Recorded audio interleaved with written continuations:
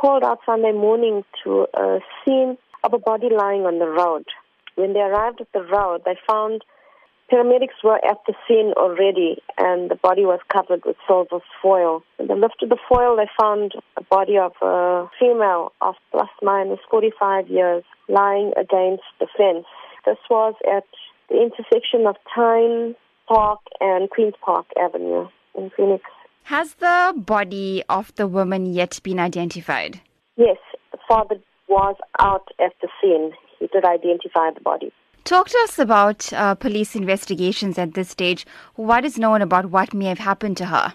At this stage, it's not known as what could have happened to her. An inquest is being investigated. She found a bruise mark on her face. That's the only bruise that they found. There was no other injuries on her body. We always ask with all information that the community could assist us with.